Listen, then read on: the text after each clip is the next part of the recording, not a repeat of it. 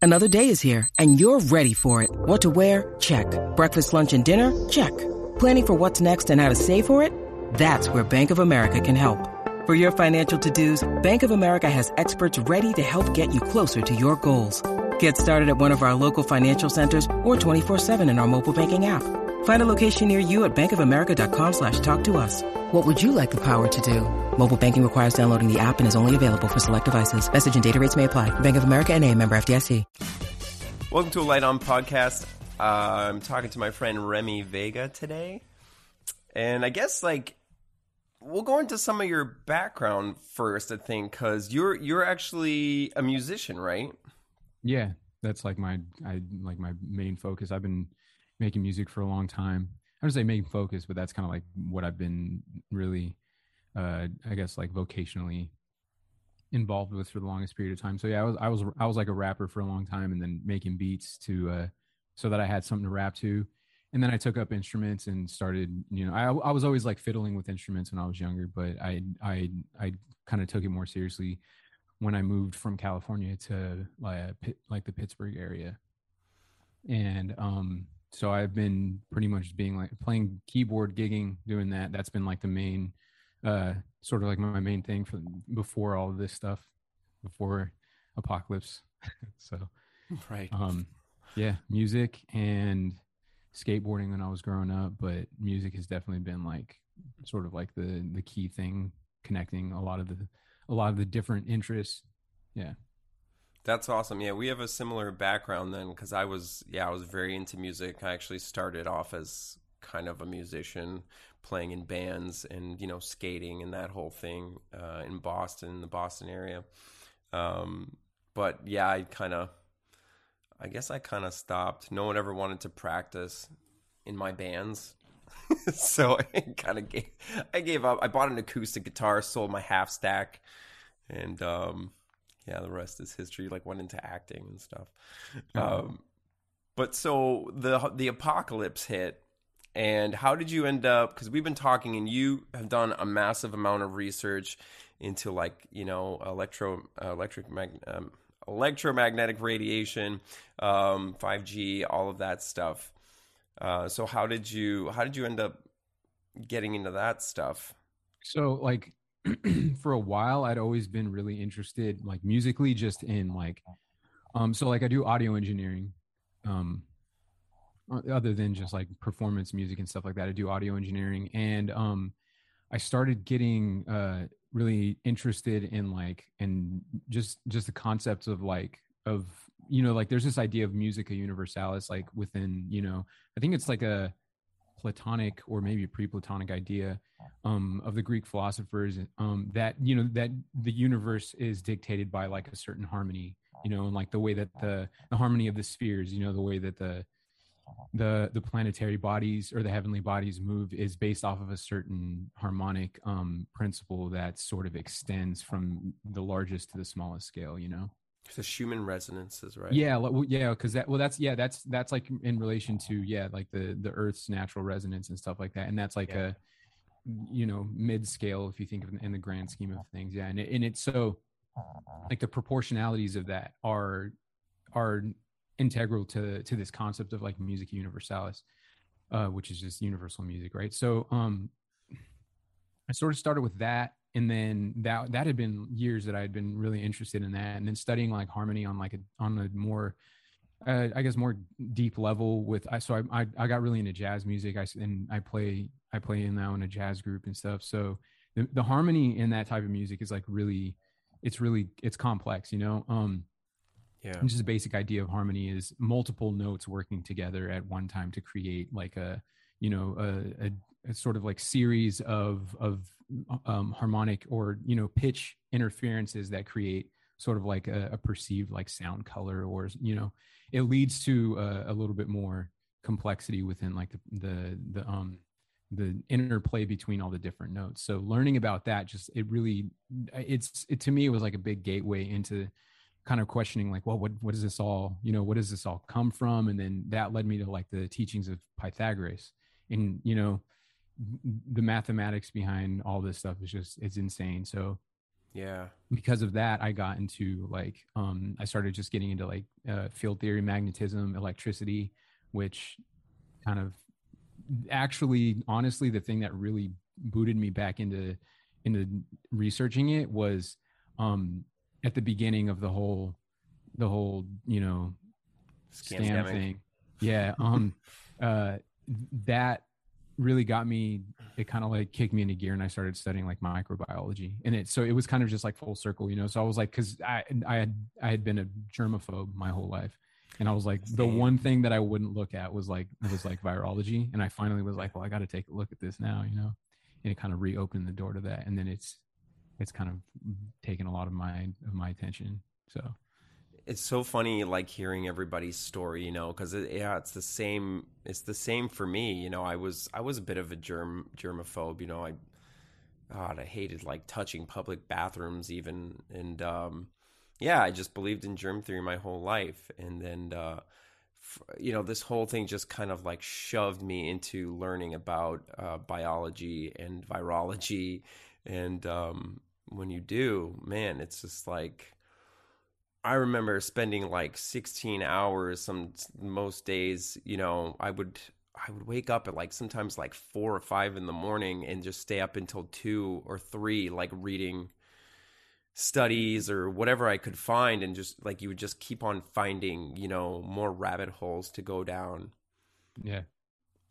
But it's really interesting coming from a like musical perspective and then applying that like with the math and all that. Like I feel like you probably have a way better understanding, because I've never been good at math, never been good at any of that stuff. So when did you first discover like the connection? Like what was the point of connection there? So I'm not really great at math, to be honest with you. Like I think that I think that I understand like ratio and proportionality and just proportions, and I think I understand the concepts and the principles behind a lot of the more intricate, like detailed math. Yeah. I'm sure that if I dove back into it again, that I'd be able to do it maybe in a way that I didn't when I was younger. Like, so when I was in like 8th grade, I was they put me ahead, like, or no, 7th grade, they put me ahead like a year in math, but I just stopped caring. And then I really like didn't do well after that. Right. So I'm not really great at math, but I think the thing that sort of like made it sort of like connected for me was probably finally looking into like the concept of like 4G, 5G, all these, cell phone radiation, stuff like that. I Yeah. honestly I never really considered it that big of one thing. I didn't consider it an issue, and I wasn't really interested in it. But something happened, I don't know, over, hearing a few people mention there's connections between that, and which I don't want to get in. I'm not saying, that it's creating an illness that doesn't exist. But it did open the door to me kind of looking at the actual mechanisms of the technology. Mm-hmm. And that really led me into the like the smaller aspect of which I think is interconnected, is the concept of like nanotechnology and stuff like that. And I think that's something just sort of clicked when I started learning about like sympathetic resonance, like sympathetic string resonance, like when you have a string, like let's just say on a piano, for example, you like that's, there's a whole bunch of strings on the inside of the piano. And if you play a note, like a specific note, that right there is C, right? Yeah. Then within that note, there are like a series of overtones. And then you're actually going to see that those strings on the piano will actually resonate with it just by being in proximity to the vibration, because the measurement of the actual string is a specific ratio to the size of of that same note. For example, an octave down, right? You have C and C, like an octave, right?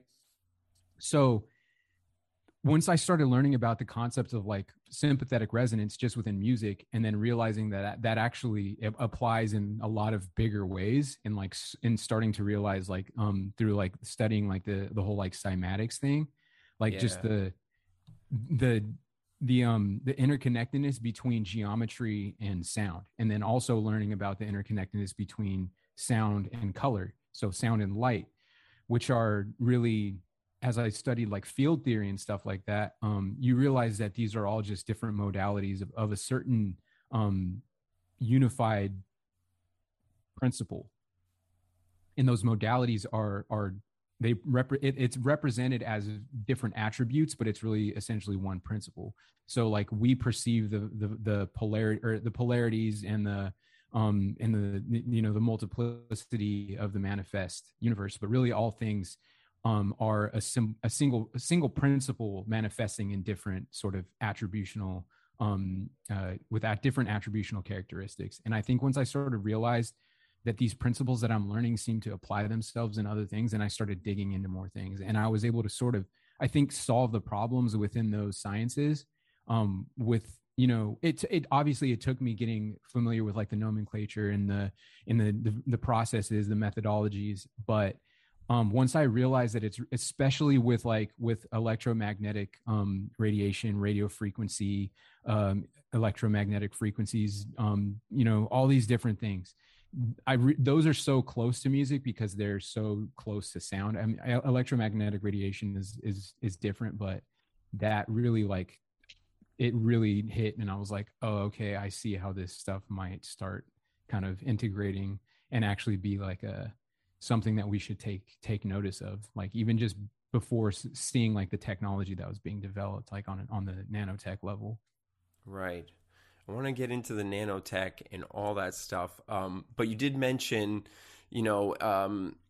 EMF being a cause of disease, or I don't know, what is, do you have an opinion on whether it causes disease, or you believe it doesn't cause disease, or you don't know?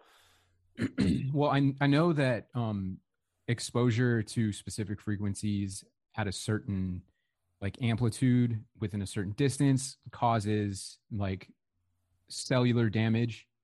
Right. There's plenty of documented, research on like trees, for example, that are built like within a certain proximity to like cell phone towers and stuff like that, that the trees are dying at a noticeably higher rate closer to the cell towers and stuff.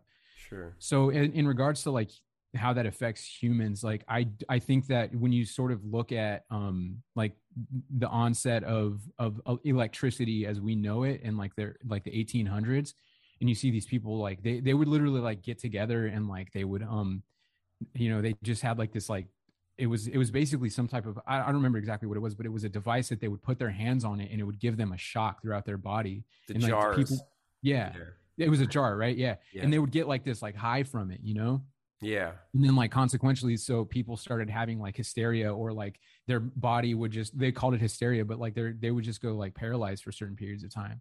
And like, they were just like, oh, it's just, they're losing their mind. Like, and it's like, as you start to look at it, it's like it's like there seemed to be something affecting their nerves. Obviously, your nerves are an electrical an electrical conductor that sends signals to and from the different parts of the body and the brain and the heart. So those different there's a broad spectrum of frequencies that we're in contact with, and there's ones that are more harmful, and then there's others that are less harmful, and then some of those within that spectrum are actually helpful, and it all has to do with the proportions and the ratios. So in regards to health, and like I don't think that it's like it's causing the illness known as the illness. I don't even like saying it anymore. Yeah. There isn't that illness. That doesn't exist. It's just a big group of different sicknesses conglomerated into a really large statistic under the umbrella of a certain name.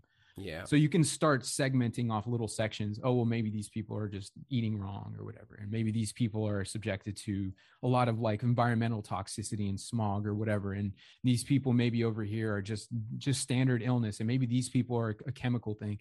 And I think that there's a large chunk of those. I'm going to say a large chunk. I think it would be rational to say that there's probably a certain chunk of those people who are actually being affected by specifically by the new high band millimeter wave, which is ultra wideband high band millimeter waves, which are demonstrably damaging to the body. So in regards to like, is that frequency bandwidth, is it damaging? And at the distances, the general, like 100 yards or whatever that most of these towers are away from the body. It's like, okay, at that distance, then they only permeate with certain, a certain level of millimeters, like 1 or 2 millimeters into the skin. The problem is though, is that actually sets up it basically sets up an electrical schematic within the body. And then the upper levels of the skin absorb that millimeter wave frequency. And then it actually creates like a chain reaction, and it starts sending the signal into the cells more deeply. And that level of millimeter wave, high band millimeter wave, is 24 gigahertz and up. Yeah, I think they're somewhere around like 70 or 80 is what they're using. So that's pretty high. And it actually, one of the main problems, for example, is that it's basically activating the voltage gated calcium channels in the body, which you experience like diminishing mineral. Your body gets rid of minerals at too high of a rate, and so you end up with a deficiency in various minerals, copper, magnesium, stuff like that. So I know that exposure happens. So it's just a matter of like how much that cumulative effect will show. And I would say that there's probably people that are experiencing acute levels of exposure to that bandwidth. Yeah. I mean, my theory was that it maybe at the beginning of this whole thing, near the rollout, I think probably was a contributing factor for pushing people to, maybe causing some maybe minor sickness at least, and pushing people toward hospitals, or, getting checked out, or having breathing problems, because it does affect oxygen absorption and all that sort of thing. So I thought maybe, at the beginning it was kind of like the precursor for all of this. But I think we've probably acclimated by now. Yeah, and I honestly, like, especially as I've tossed the idea out to people, and people have kind of helped me look at it in different ways. I think that there's a possibility. And the thing about it is, and especially with like radiations, different. So people, like, you hear radiation is like a boogeyman. Essentially any form of like light is radiation. This is the light that's coming out of this. The light that comes out of any light bulb is radiation. But so it's like the sun is radiation. You have to, right. So I think that it's cumulative, and depending on how much I do think that there's going to be, I mean, so somebody kind of brought up the thing. They're like, oh, what? So suddenly, like, 5G goes on, and then everything, and then people are, wait, like, we don't see the numbers. And it's like, well, you're not going to see something that's a cumulative thing, right? And then you also think about, like, it's like the boiling frog, we've been sort of getting dosed with this little by little, like, continually for since like the early 1900s with radar. 1889 was, I think they started, messing with everything. The power lines they put up and stuff. And that, I mean, that's a main point too, isn't it? That they've sort of fucked with the overall, like, resonance of the Earth. And, we work on a like certain resonance, right? And they're like, they've been adding, all these, like, these other frequencies, and it's like interfering. So it's like, what effect does that have cumulatively? Right. And I think, I mean, it's pretty easy to tell that ever since, like, our technology has, like, increased, like, in leaps and bounds, that also human health has diminished. And I'm not saying that that's like automatically like, oh, well, that means obviously this one thing is the cause of it. I just think that when you consider, like, the actual variables of what it does to the body and what it does to all the different systems, I think at least it's a contributing factor, at least, Yeah. And then there are certain people who are, like, much more sensitive to that too. So you're going to see that. And I think that it's as simple as saying the things that it causes, and you can find, examples of that. And my main concern isn't even necessarily that the physical health, like, of like, oh, is it going to give people, tumors and stuff? It's like, that's not really what I even think is the main issue of its nefariousness. I think that there's more to it than that. And I think that I do think that there's maybe more health related issues from it than people may see now. I think that we're going to see that unfold, and then we'll know for sure. But I just think, I mean, it's definitely like leaps and bounds above the previous generations of you know, because they were using microwave at a certain point, and now we're in millimeter waves. It's getting smaller and smaller, and with like electricity, dielectricity, magnetism, all these things, smaller spaces, higher capacitance. So it's like you have a really, really powerful magnet, that field of that magnet only extends shorter and shorter the more and more power that the magnet has. So you're going to feel a lot stronger pull at a smaller space, but it's not going to be out here. A weaker magnet, you'll feel it here, but it's going to have less. It's going to have less attraction. So when it comes to millimeter waves, really small, which means that they're a little bit more damaging to life forms in general. You know.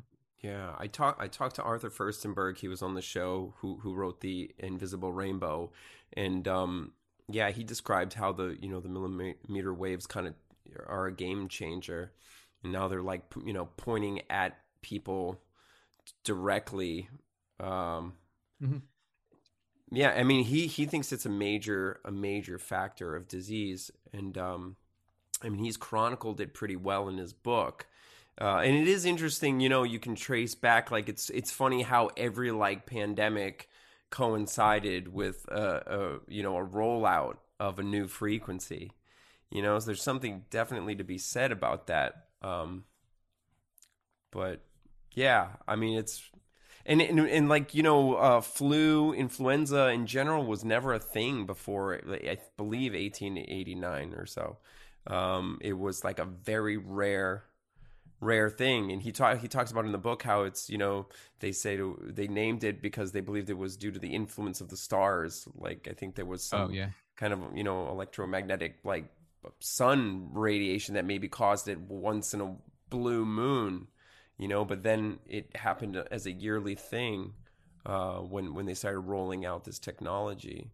Yeah, and there's so much information in that topic that it's like there's so much to cover in it. It's like, and it's a lot for the average person. It's a lot for the expert. It's to even start digging in, because there's so much technicality with it.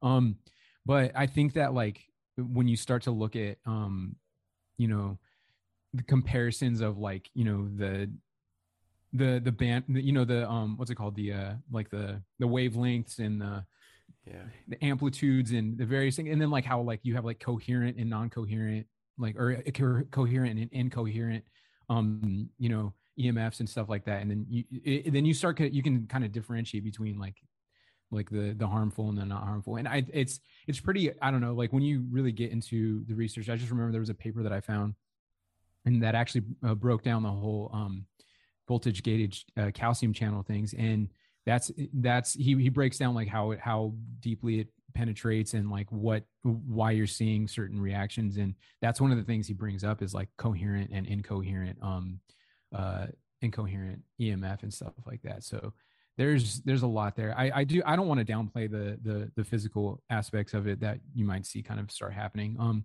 I do think it's important to like fortify your body with the types of things that can like mitigate that type of exposure, like, and I think that those things are available in decreasing volumes, but they're available. So I don't want to downplay the physical effects of it, but I also don't want to like fearmonger on it. It's like, I do think that it's something to take seriously.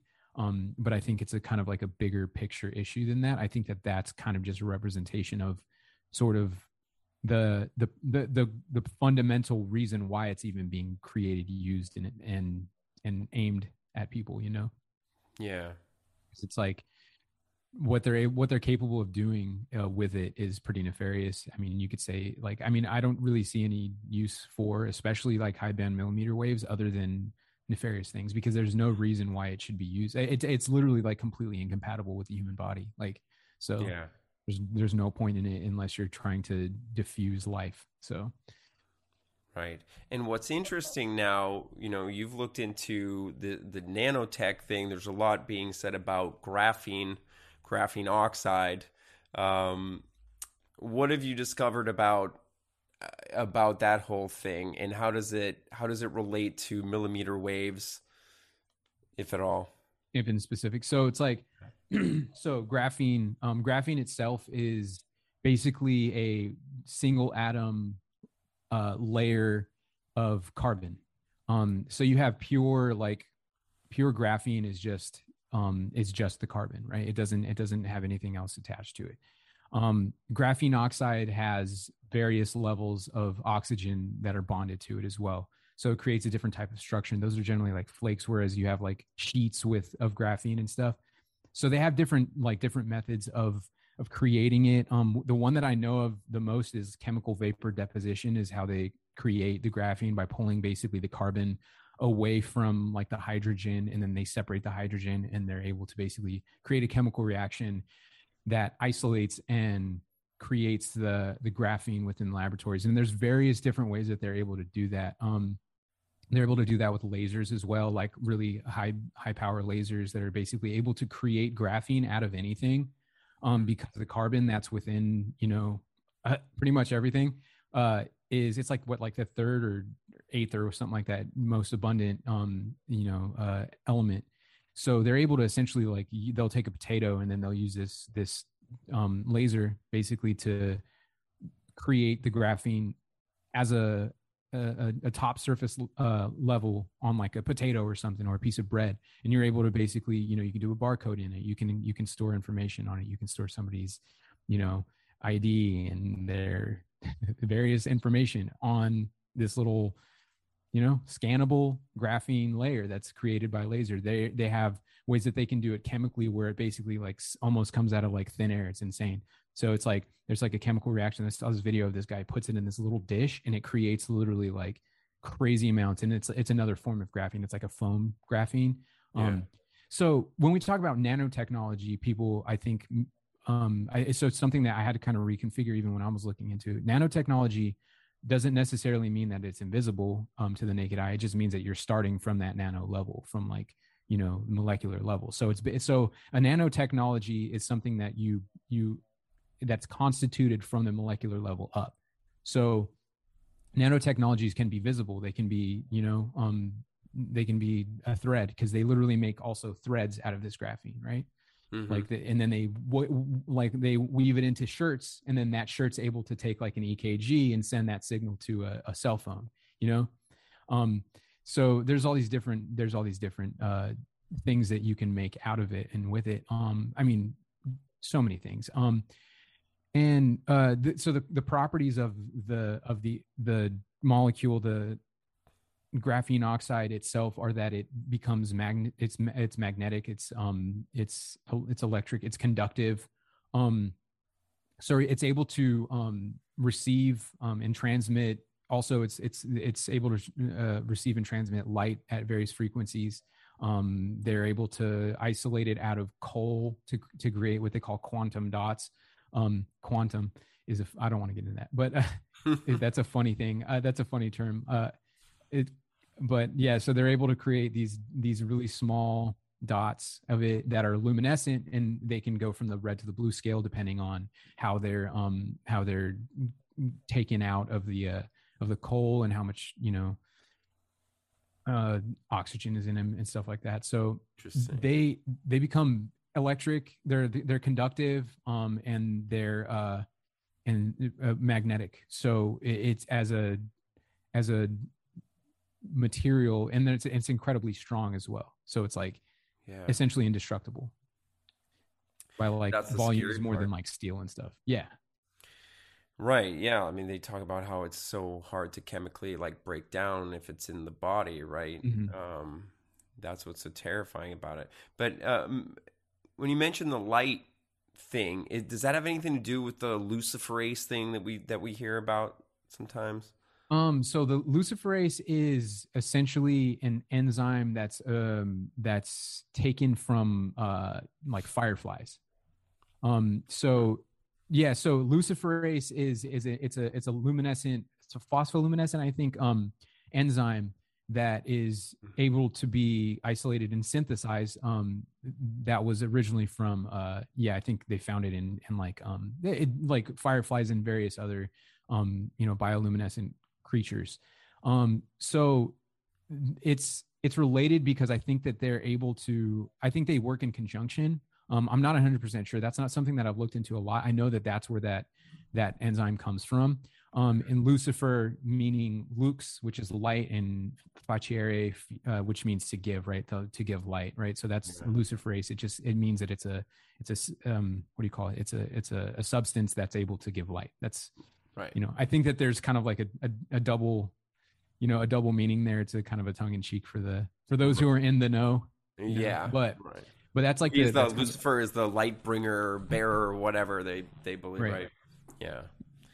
So I think that it works in conjunction with that. And then you have like these these graphene nanoparticles that are able to absorb and transmit light from light emitting diodes like LED and stuff like that. And so there's various applications of that because it becomes scannable. It will show, on if somebody has some in their skin, then it'll, they've done like these tattoos and stuff with them. And so so I think I didn't even really answer that question. It's like, I kind of just wanted to break down like, what is graphene exactly? It's basically graphite to a very small level. And the way that it interacts with, or is connected to millimeter waves is that it's shown to have a high absorption of the millimeter wave spectrum specifically. So it's able to absorb it. And I think there's also work about creating like passive systems of graphene with 4 millimeter wave technology. So it's able to, with any technology, there's various components of it, like transistors, conductors, insulators, capacitors, all these different parts of it. So it's like, how much of this is accomplishable on a small scale like that? And so it's like, first of all, you have the ability to absorb that specific bandwidth and then direct it and then transmit it. And then you have also various experiments where they're able to show that they're able to use light to direct graphene within the body into specific cells based off of, their hydrophilic or hydrophobic nature and their, acidity, all these different things that are really electrical conditions. And they're able to, send it to certain places.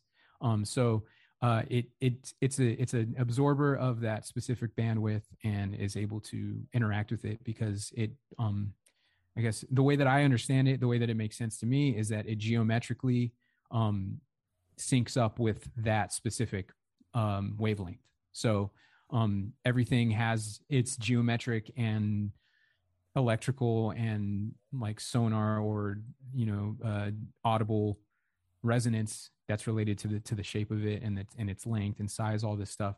And so it seems to be really useful with that frequency. So they're able to create technologies that are compatible between 5G and graphene very easily. So that's interesting. We roll out this new frequency and then we have, graphene has been, I guess, used for a while now, but they still underplay that it's being used currently, right? Like if you look up on Google, if it's in the news shot, it says no. It's like it just flat out says it's a like conspiracy theory or something. But you can find patents where it's listed as a carrier. Yeah. One of the interesting things that I found is like I was looking up all the patents for all the different injections.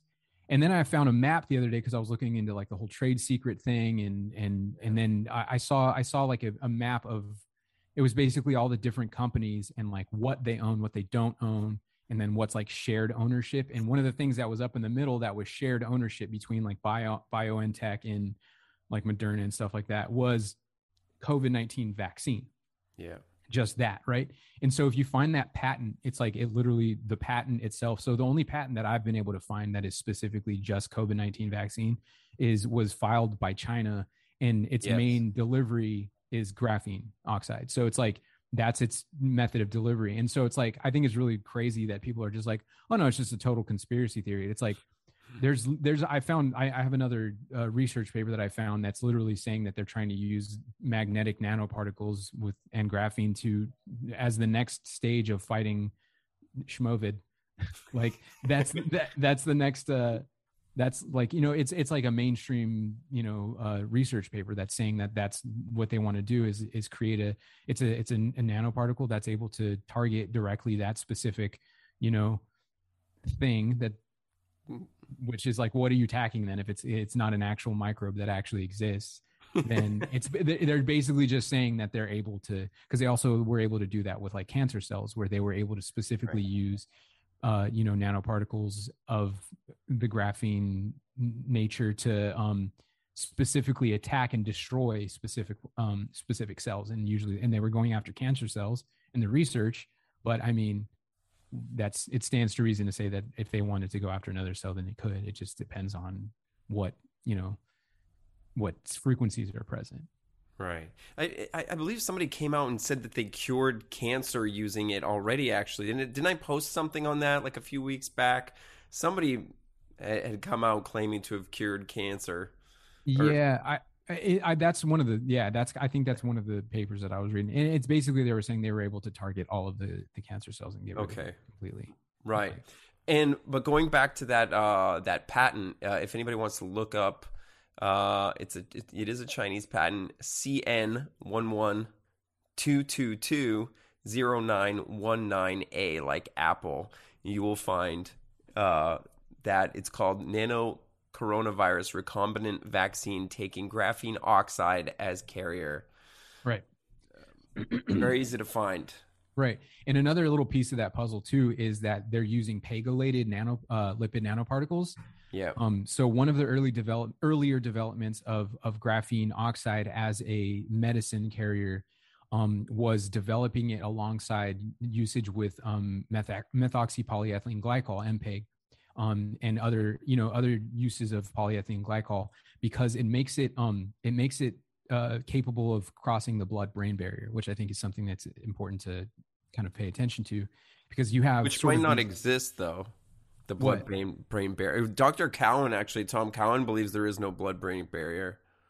So, I mean, if there's no blood-brain barrier, then, I mean, it ends up in the brain somehow, right? Yeah. Yeah. So it's like, well, if there's no blood-brain barrier, then if it's just finding its way there, I mean, I'm open to this idea, because I'm also speaking in terms that people that's like common parlance with like science, with like molecules and the shape of molecules. Right. Which, I don't want to, break the whole house of cards down, but so it's like, okay, there may not be like an actual blood-brain barrier, but what's being observed at that is that it's able to find its way to the brain, right? So that probably, in my estimation, then, is that if it has nothing to do with this, like this convention of the blood-brain barrier, then they're just basically finding the correct resonance for it to travel to that place. So if they find it there, then and then on top of it, nanoparticles, graphene oxide nanoparticles self-assemble under certain conditions, and basically under heat they self-assemble under, I think, higher positive electric charge than negative. So if they're conglomerating in a certain region and then they're self-assembling, what they do is they become nanowires. And when you become a nanowire, when it goes from being separate particles, when it goes to becoming a wire, then it's the ability as an antenna becomes pretty. I mean, it becomes integral. It's what it becomes essentially, because it has a and now we're talking about something that's at the right size for millimeter waves. So now then you kind of have, and so it's like the concept is I guess key points is like what I've sort of narrowed it down to, as far as like what I'm trying to understand, what I'm trying to communicate about this technology is it seems that whether or not it's actually achieved, I think there are certain levels of this that have been achieved. So very simple things like being able to transmit location from somebody who has some type of graphene on or in them. very easy to do so far. They're able to do that. They're able to transmit location. They're able to connect it to, small technologies, chips, phones, and stuff like that, and even do something as advanced as controlling a drone by eye movement. And I've seen the videos of them do that. This is not, yeah. So if you have the right, so you're not able to keep all of the data on that, that graphene itself, but it becomes basically like a transistor, or it receives and sends a signal, and that alone is a huge step, right? So it's like there's according to the people who are putting all of their money in developing this, there's a push towards like a bio nanotech interface with basically some type of integrated computing system that's internal, which is like the whole transhumanist agenda, right? So it's starting to kind of like unwrap. It's starting to become a little bit more clear maybe how that is trying to be accomplished. So it's like, I think a few steps of this have already been achieved, and one of those is that they're able to, at least using that specific technology, receive and send signals. Nervous system and behavioral manipulation. Right. I was just going to ask you about that. I saw like articles from The Guardian dated back, I don't know, years ago, where they were talking about nervous system manipulation using in nanoparticles. And they've done stuff in mice, right? Yeah. So they've done stuff in mice. I think it's what's kind of an important thing to recognize is that nervous system manipulation by magnetism, sound, and then lights from screens, all of those things have been documented and patented already. So those already exist, using basically electromagnetic frequencies, or just magnetism, just sound, or light from monitors. That already exists. Now, with the possibility of having a really small compatible substance within the body that's at least marginally biocompatible, which I think is another thing that is trying to be accomplished. I'll leave that back. But having something that's there in the body just essentially makes it more accurate. It's just it's taking a technology that's already existed and potentially making it more accurate and more sophisticated. So, right. Yeah. So like this idea of like nervous system and behavioral manipulation, that's actually, there's a really crude and easy way to do that. And that's just basically by emitting frequencies that cause a suppression or an increase in certain brainwave patterns. And by doing that, you can sort of just overall create like a generally uplifted or suppressed mood. And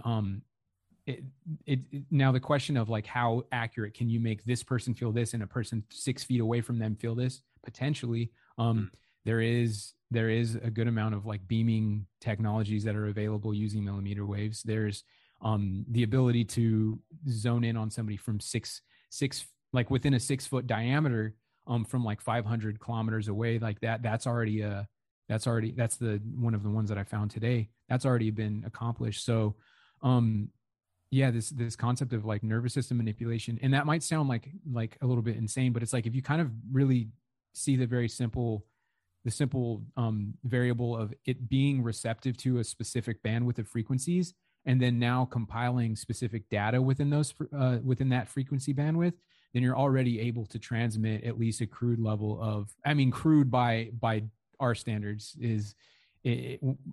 of information and data at that level, and already have something receptive to it. So, and then they've also been able to demonstrate that they found a way to use like these graphene nanowires and nanoworms to create a nervous system response within the body of the spleen and vagus nerve. So they were able to basically stimulate the spleen by connecting graphene nanowires to the vagus nerve and create an artificial signal that interfaced with the nervous system and create and trigger the spleen into activity. So, that was within a lab setting. take that and extrapolate it in by magnitude of amplification. And it's pretty, I mean, to me, it's pretty, I'm trying to be modest and be like, use as little speculation as possible. But to me, it's pretty obvious what is probably already capable of, because a lot of these things were being developed in like 2010, you know, and like, the leap in progress scientifically and technologically every year is just, I mean, if I had the money and the resources to be researching and figuring this stuff out, I mean, I could tell you that if I had 10 years to work on this stuff, I could probably find, and I'm not even like that. I'm not even like a super brilliant genius, like brainhead. Like, you know, I could probably even figure out some stuff, because I'm just looking into it and I'm already like, oh, well then how could you account for like you need an insulator then too. And then, you know, what do you know? I find that too then there's like other types of nano particles that they've developed. Like there's some boron nanoparticles that are insulators. So it's like, okay, well, let's think, what kind of things can we do with those two things when you put them together, fuse them? What about silicon and graphene? You know, it's like, there's so much that can be done. And I think that the little that we're seeing, I think that what they disclose is like very, very small, because then you start digging into it and you find, oh my gosh, it's so much more advanced than even the average person who's into it is talking about. Absolutely. How difficult do you think it would be to create aggression in people? I don't think that would be very difficult at all. I believe they've done that, right? Yeah. At least they mice. did that. Yeah. Not only that, but there was like military what's it called? There was military Department of Defense projects that were developed using microwaves to basically incite anger. They did anger, sadness, and hyperactivity, and like you know, like exceeded jovial moods and stuff like that. So they were able to do that. I mean, and that was in like the late 60s, I think. Late 60s, early 70s with microwaves. So that would be really easy, to be honest with you. I mean, if you have the technology and if you have the money and the resources to do it, when I say easy, I mean plausible and achievable. So it's just send the right thing that you basically, so they already do like neuron mapping with graphene, where they were able to, you know, basically, because they also use it for like optogenetics and, you know, they're able to put it into the body and scan and use like do imaging with it and stuff like that. But they use it to like, map in the neurons in the mind and figure out, you know, what things cause what things to tick or whatever. So it's like, all you have to do is figure out, I think maybe you could probably figure out a combination of 2 or 3 frequencies that create, what's it called? A stimulation of the R complex of the brain. Yeah. And then figure out, because I mean, even with like binaural beats, that changes the way the brain works. But I mean, I'm just thinking about it creatively. I'm like, okay, well, figure out a way that you can create, because it's pulsed waves, by the way. It's not constant with like and that's a big thing to understand, is that like pulsed waves are actually, that's where you get most of the damage in the body, by the way. So a lot of the times when there's doing these experiments with millimeter waves, it's constant, but the things that are up are doing pulse waves, which is a million times more harmful. So, but back to the aggression thing. So, I mean, I'm just saying, thinking creatively, you could basically figure out a few harmonics that would create that response within the brain, suppress neocortical, you know, activity, and then let the mammalian and the R complex take executive functioning and basically incite irrational anger behaviors. It's probably not that difficult, really. So let's say, hypothetically, that we have a population pumped full of graphene oxide. It would be feasible to think that you could create some sort of like what might be considered a zombie apocalypse. I mean, because there's a lot of people saying that right now, so I just wanted to address it. I mean, I think it's all right. I'll be honest with you. I think it's possible. I don't think it's going to look, it wouldn't look like, you know, what it does in the movies and stuff like that. No, it's going to be, it's not like the traditional sense, but I really think that, like, I really do think that there's like a certain percentage of the world that's already succumbing to like cognitive suppression. Like in a serious way, and not just in a, oh, well, they just don't want to get it. I think that there's like a literal, at this point, physiological frequency that's actually being emitted constantly at a pulsed wave coherent level. And some people are more receptive to that. Some people are tuning into that, and they are. And I think that's why you see kind of like the, yeah, people are under a spell, man, for sure. There's got to be something to that, right? Like either people are a whole like shitload dumber than we ever thought possible, or they're like there's something else going on, you know? Yeah. Maybe a combination of both. I don't know. But yeah, it would make a lot of sense, right? Yeah, and I think, I mean, I would be lying if I said that, like, I didn't think, I don't see the world as a big machine, you know? So it's like, I'm speaking of these things in a very left brain, you know, logic, the physical matter, but that's really not what these things are. Like, that's not what these things are. Even when you look at like this specific element, you're looking, or this, you know, this molecule or whatever it is, graphene, you know, you have, classically people will be like, it's a hexagon shape. And I'm like, that's a symbolic representation of it. And I think that, well, I mean, once it's actually in a sheet, it does look that way. But I think that when it comes down to like really, really small molecule, no one's really actually seen no one's seen an atom, no one's seen a molecule. These things are inferred by mathematical equations. And then certain results are repeated, but I don't see this universe as just a big machine. So it's like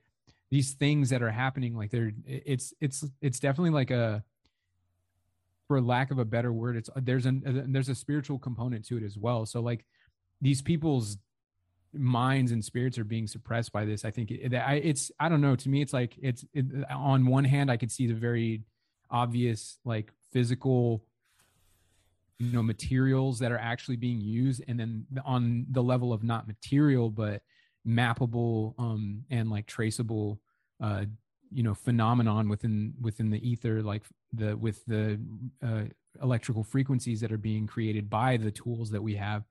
I mean, it's really not that it's almost like completely obvious. Yeah, there's a way that people could have their minds suppressed and their thinking suppressed at a large level when you have these towers at every single corner, you know? Yeah. Like, as far as the spiritual aspect, though, I mean, a lot of people believe that this is like a suppression of the soul, even, or like a move to, you know, make, how do I put it? A move away from being what we know as human and more a machine-like being. Mm-hmm. Do you have a way of kind of like articulating that? Do you have any opinion on that? How that would be possible, or how would you, if you think that's possible, how would you articulate that? I think that so I don't think, you know, the body can't live under that condition forever, you know, obviously, like so I think that creating sort of like a form of minimal happiness, it's not really happiness, but where you, at least the body thinks it's happy, and then also at the same time implementing technologies that are harvesting people's energies and basically becoming the energy for the biodigital systems to be you know, self-sustaining.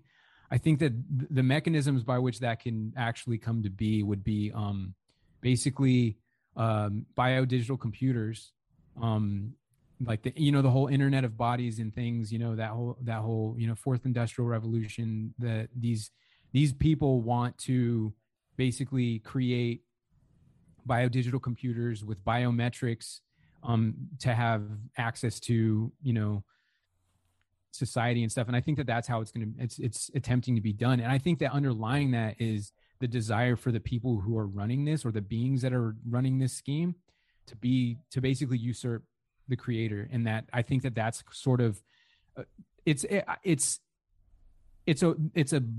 that's sort of like big, that's big picture plan, and it's being implemented through this like transhumanist, agenda to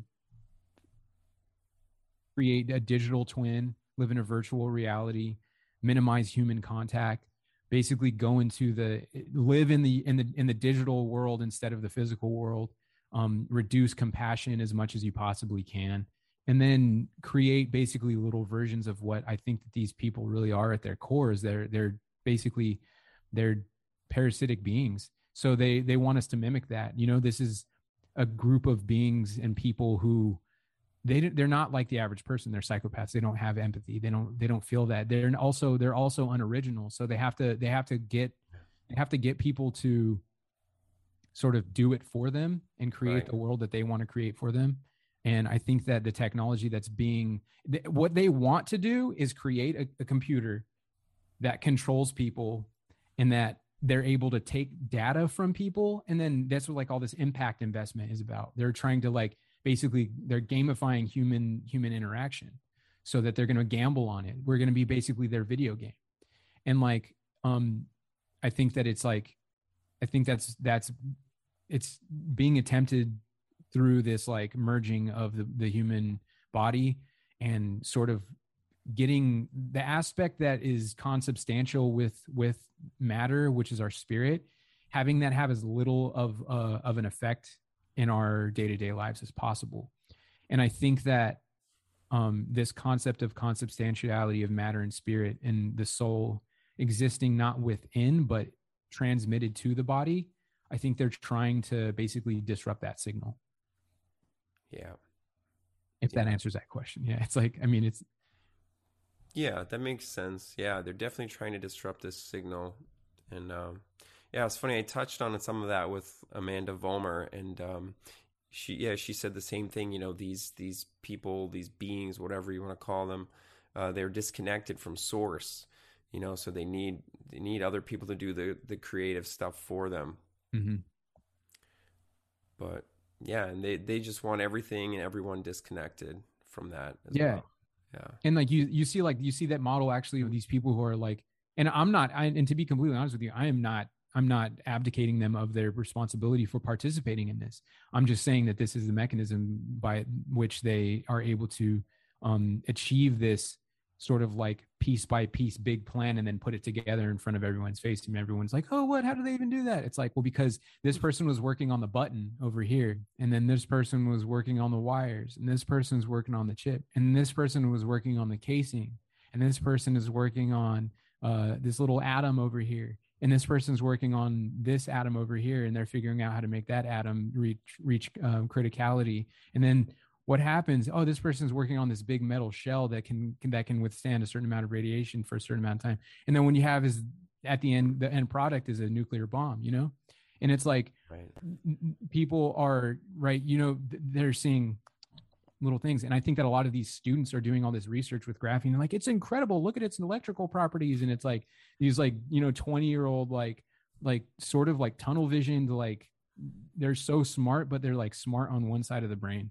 And then eventually it becomes this megalithic technology that's implemented, and it needs all of these working parts, and it needs all these people not asking questions and just doing their part, Absolutely. If you look into how the government has done anything to, and the medical industrial complex even, it's very compartmentalized. Do you know Bob Lazar at all? Have you? No, I feel like the name sounds familiar, but I'm not like it's. Well, Bob Lazar, he was a whistleblower who said he worked at Area 51 S4 back in the 80s. He came out actually, and he was tasked with backwards engineering what he says was alien craft or craft from a different planet, dimension, whatever you want to believe. But he said that he was tasked with only working on like the propulsion system, I believe it was, and he wasn't allowed to talk to anybody else in any other like room in the complex. Just had his one job was figuring out this thing, right? Find out how it works and make it work. And then there were other sections of S4 that had other, they had other craft in it, and they were working on other things, and nobody knew what each other were doing. So I think if you think about it that way, you can see how something nefarious can get done, for sure. Yeah, and I think that in regards to this specifically with this push to create some type of system within the body that, and people are very it's this antiquated idea, oh, they're injecting him with microchips. It's like, nobody's just gonna get they were doing that in movies in like the 50s, like that, like we're past that. You don't need a microchip if you can self-assemble a microchip that's even smaller than a microchip in the body, that has higher capacitance, that has more of the ability to store energy, more of the ability to harvest piezoelectric energy from the body. You don't need that. So it's like I'm kind of putting together the pieces. You have this person working on the conductive aspect of it. You have this person working on the transmitting aspect of it. You have this person working on the receiving aspect of it. You have this person working on the creating a closed system with with an insulator on it. And then it's like, okay, well then you put it all together, and what do you have? It's like big picture. You have basically and another thing is they did this, like, what was it? What do they call it? It was like plant cyborg or something like that. And it's basically they were able to inject or introduce graphene to this plant, and the plant became a signal generator, and it sent a signal, and it would say exactly what was actually, it was a motion sensor. And then it would send that to the computer or to a cell phone and say like a cat was moving. Because basically, and I saw another video as well where they were able to they have just a sensor sitting in the room, and somebody would touch a screen, and then the screen, depending on who touched it, then whatever was within the proximity would have a different signature of vibration on the screen, and they were able to sort of characterize which thing was getting close to the screen or was within the room. So there, I mean, and that was, I think that was like 2007 or something like that. But since, they've been able to basically, it's cyborg botany. That's what it was. Cyborg. And it was an MIT thing. So they were able to actually augment plants as sensors, displays, and actuators. So they had basically used, these nanowires grown inside the xylem of a plant. And they were demonstrated that it was to use it as a touch sensor, motion sensor, and antenna. So it's like, okay, so just think about this, right? They've already created a motion sensor, touch sensor, and an antenna by introducing nanowires into a plant. Wow. It's there. And this was MIT that did it. You know what I mean? It's like, I mean, conspiracy theory is over at that point. You know what I mean? So, oh, it's long since over, man. And, I laugh at these normies. Like, I see them on Facebook. I remember I had a friend on Facebook who was laughing with somebody else. Like, she got the shot, and they're like, oh, did you get your microchip? Ha, ha, ha, ha. Like, yeah, we're past them. It's almost 2022. Like, we have, nanoparticle microchips. Yeah. We don't need them. We got cyborg botany. Yeah.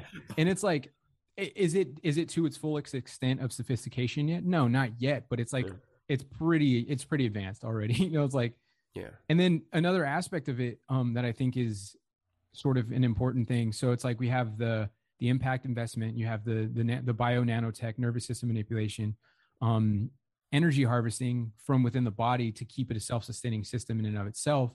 And how to keep that energy going. The other thing is the concept of like biometrics and like the blockchain identity and stuff like that. So those are, little pieces that I'm kind of seeing. It's like checking all these boxes off, because you have this big move with crypto and blockchain and stuff like that, which is, I don't know. I just think it's conveniently creating the condition where so much information is being poured into this like decentralized economy, but it's a digital economy, and it's very, very intricate, and you basically have your little sim, right? I don't really understand blockchain to a deep degree, but what I do know about it is that it creates you're able to basically create, like, it's kind of like a digital profile from what I understand, and it's all very, very, and it's like it's encrypted so you can't get it, but it's like if somebody, I mean, there's already I remember, and I think it was Alison McDowell actually was the one who brought it up. Like they already developed something that's able to mine from like the most complex, like blockchain wallets and profiles and stuff. So it's like, again, I'm not really like super well read in that. It's just that I have the heebie-jeebies about it. It throws me off because for the last 10, 15 years, I've been saying, hey, there's all these companies and like all these super powerful rich people who are trying to move the world to a digital one world currency. And then now I'm seeing people saying that like a digital currency is like the way out. And like, it's some of these people are like super cool and I respect them and stuff like that. And like, but I just think that that's kind of like, that's one of those areas that I'm like, that's going to come around and like kick some people in the ass. I think that's I think we were talking about that one day, right? Like, cause everybody's always telling me like, oh, invest in crypto and all this. And they're so into the Bitcoin. And I'm just like, I don't know, man. What isn't it that patent, like the 060606 that shows like humans connecting to like a Bitcoin system, like a social credit type of thing?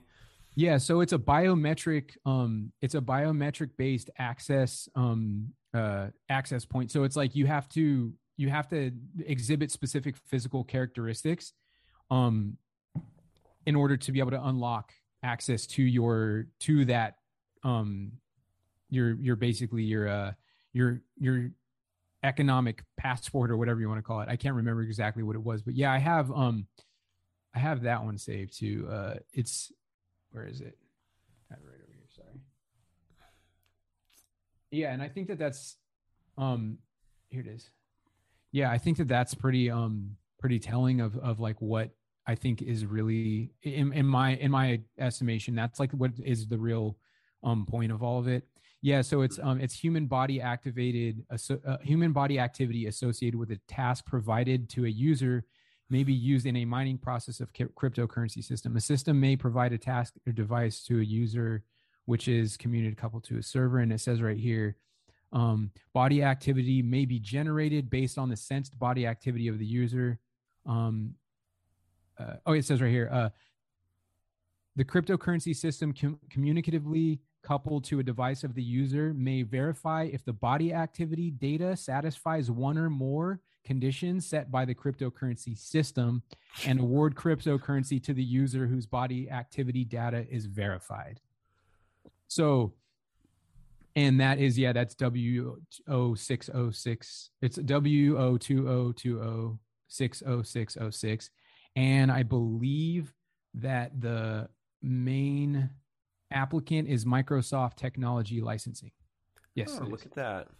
So, yeah. I think people's rebuttal to that is like, well, yeah, we're not talking about using that crypto. And I'm like, it's just a matter of like breaking the, unencrypting it and, breaking the code and then getting in. And it's, I don't know. I'm not sold on it. It's like, you can do what you want. You can do what you want to do as long as you're not harming me. But that's my, I think another, like, again, like Alison McDowell has like an incredible, she's done crazy research. Oh my gosh, man. Yeah. Like I'm in her shadow. She's like, it's just incredible. And her work on kind of uncovering the blockchain aspect of it sort of verified my suspicions, honestly. It really removed any hope for me that that's a viable solution to anything. So, and I think that that's incredibly important because this is like a whole social credit score system that's going to be implemented in conjunction with biometrics. They already have biometric border patrol in Israel and Gaza Strip. I'm pretty sure. I mean, facial recognition is a form of biometrics, so it's like, it's just a matter of like what people constitute as like the limit, right? So now people are sort of setting the precedent that certain chemicals have to get put in your body, and people are like, in order to be access to society. So that means that now, according to this game they're playing, that maybe the biometrics activity that satisfies one or more of the conditions is that you don't have a specific microbe in your body. And it's like, well, you and I know from our, minglings with the terrain world that which they're calling the virus is not it's literally, they're just random genetic codes that are just spun up. So it's like, if you find those within the body, then you could be classified as a bioterrorist or something, it's like, oh my God. It's the possibilities are endless. Yeah. Right. And so when you go from this, like, antiquated little card with like, I got my vaccine on the 30th to like, to a biodigital, and even a QR code is sort of, is clunky compared to what they could do. They already have done a graphene tattoo where they stored a person's like health information on it. On top of it, there was DARPA was working on this thing that was able to, for people who are diabetic, detect when their blood sugar reached a certain level, and then it would activate an LED on their arm, and then send a signal to their phone to tell them that their body, their blood sugar levels were below or above a safe level. So I mean, do the math there. It's a pretty, to me, it's so obvious that it's like, I'm almost like, am I like, like what? Dude, it's terrifying. And it's terrifying how people have just gone along with this without a thought of how this might affect them in the future, or like, the implications of accepting this into society. They're going to be really fucking disappointed when it turns into something that they don't want, they don't like. I mean, I just can't say enough about how stupid it is. Yeah. Okay. Sorry, I heard somebody, I think it was my barber, telling me one day that like, they even have like pacemakers connected to like corporations or your company now. They can like send them signals if something's wrong, or they can control your pacemaker. And he was like, "Oh, it's really good." And I'm like, "No, that's not." Yeah. Because when they push the kill switch, like, it's not good. It's in your terms of service, like it's absolutely, it's terrible, man. Like, and I think that, I don't know. I think that just the acceptance of this, this injection on such a high, in high volume, it's like, why isn't, and not everybody's just keeling over and dying, and like, I think that a whole bunch of people, and I was like, dude, people are just going to die. And I'm like, okay, there are people who are, and there's undoubtedly there are people who are affected by it. And it's like, you're seeing a lot of stuff with like heart issues and blood related issues, which makes perfect sense, because the other thing is, with graphene is that like when you combine it with various other things like silicon and iron is a good example. Like iron in graphene, it's a mess, really. So it's like with the magnetic properties of iron and everything, right? So you have people who are reacting in various degrees, and I think that people who are seeing like these blood and heart related issues, well, it makes perfect sense, because when you see the heart for what it really is like an electrical, it's like the electrical vector of the body. You have all these different chambers that are essentially creating the charge for your blood that carries that and the heat and throughout the rest of your body. Well, of course, you're going to see heart issues and blood related issues with something that's being injected in the body that has a ferromagnetic electric component to it. Of course, this is going to be something that's going to be happening. I mean, what's a heart attack is like defined as like a short circuit essentially of the heart, right? Like, so you have essentially an electrical condition being, enacted within the heart by a foreign particle in high volumes. And even if it's not that high in volume, I remember seeing this later, it's like 40 trillion nanoparticles. That's like nothing. And I'm like, yeah, well, it's nothing, but except for when it's like absorbent of like a really like detrimental like bandwidth. And it's also interfacing with your electrical systems of your body. And it has this amplification rate there. It's like 10,000 times more conductive as a superconductor. It's like, it's an absurdity. Like, so yeah, I think that this whole rollout is to kind of try to test biocompatibility of it and get the dosing right. Yeah. I mean, you need only look at how desperate and, just like vehement they are about having people take this. The push for it is insane. I mean, something is up, right? Mm-hmm. It's just so obvious and so, I mean, it's just psychopathic the way that they're pushing this thing. Right. And like it's like, obviously they're not trying to heal somebody of some disease like that you can't even factor that in there. Like that's just an absurdity. And I'm like, either they want to kill off everybody, which actually doesn't make a lot of sense.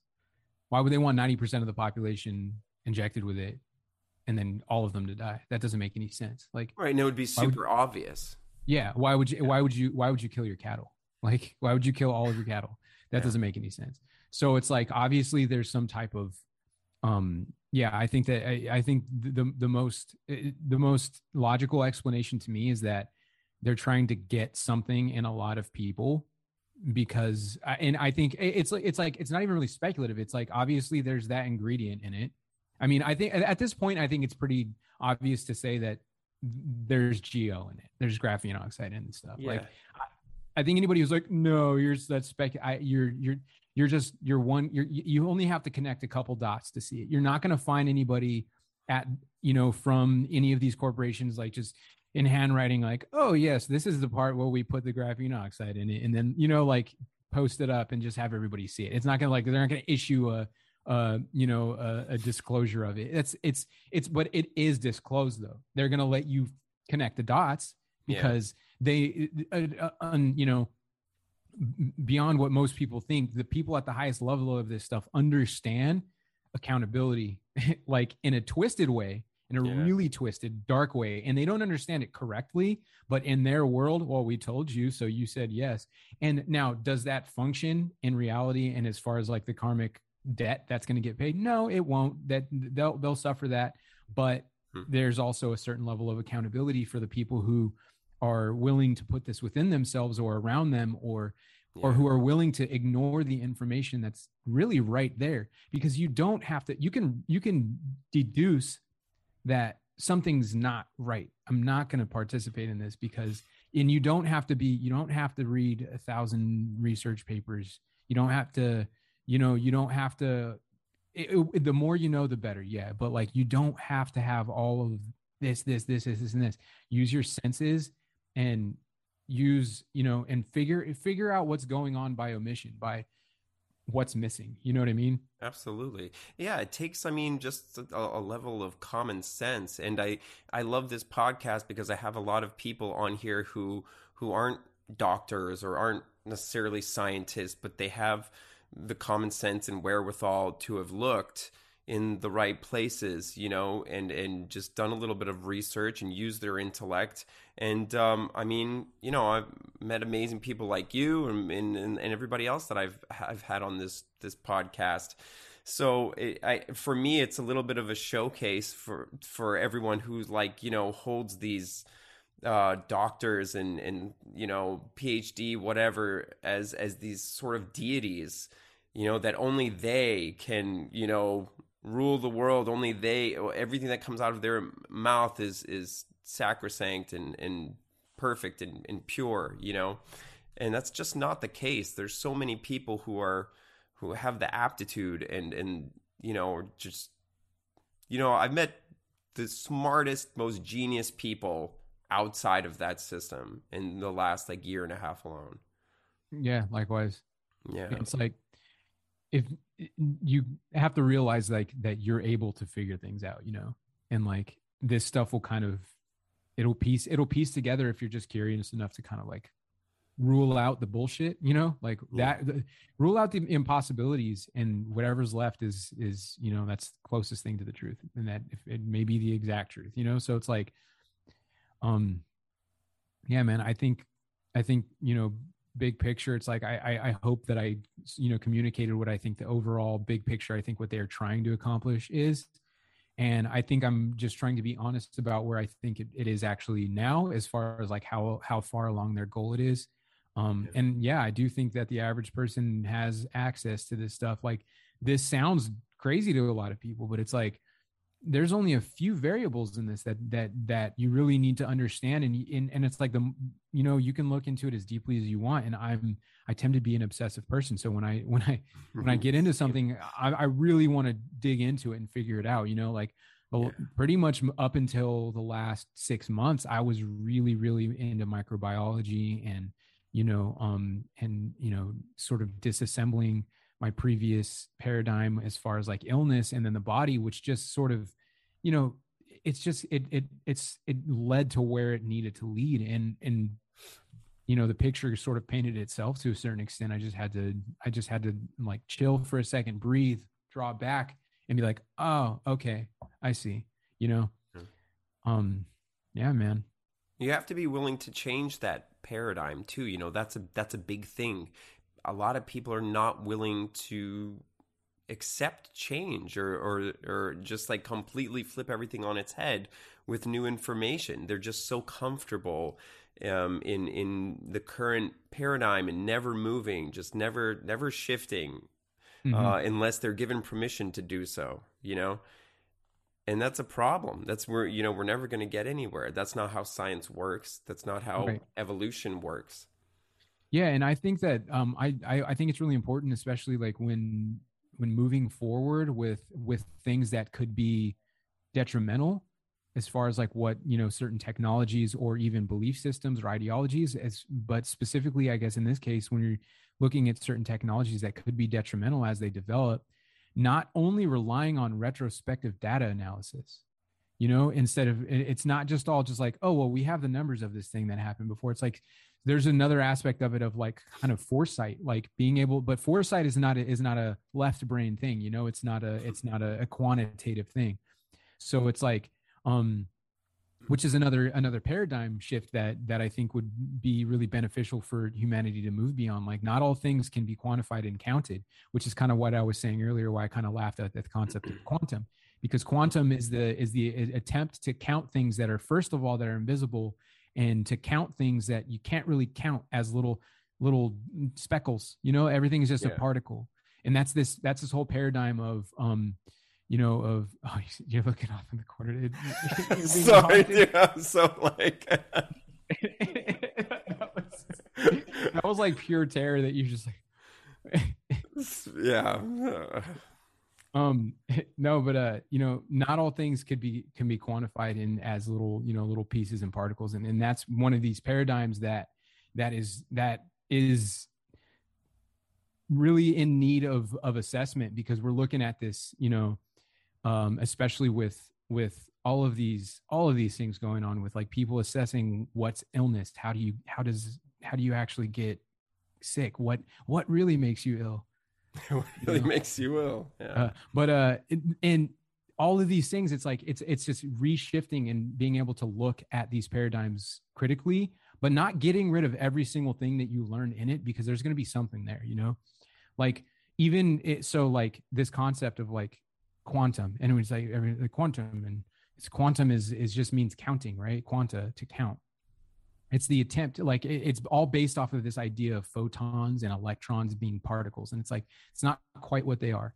Well, no, we came up with this equation that shows us that this is what an electron does, and it has to have this certain relationship to the protons and all this stuff, right? And it's like, well, you're finding patterns that are replicable by mathematical expressions, but you're creating models and forms that you're applying, geometric structures and stuff that are really just conceptual, and then you're superimposing these concepts over an actual dynamic and principle that's actually existent, that does have a principle and attribute. This thing is acting on this thing to make this thing happen.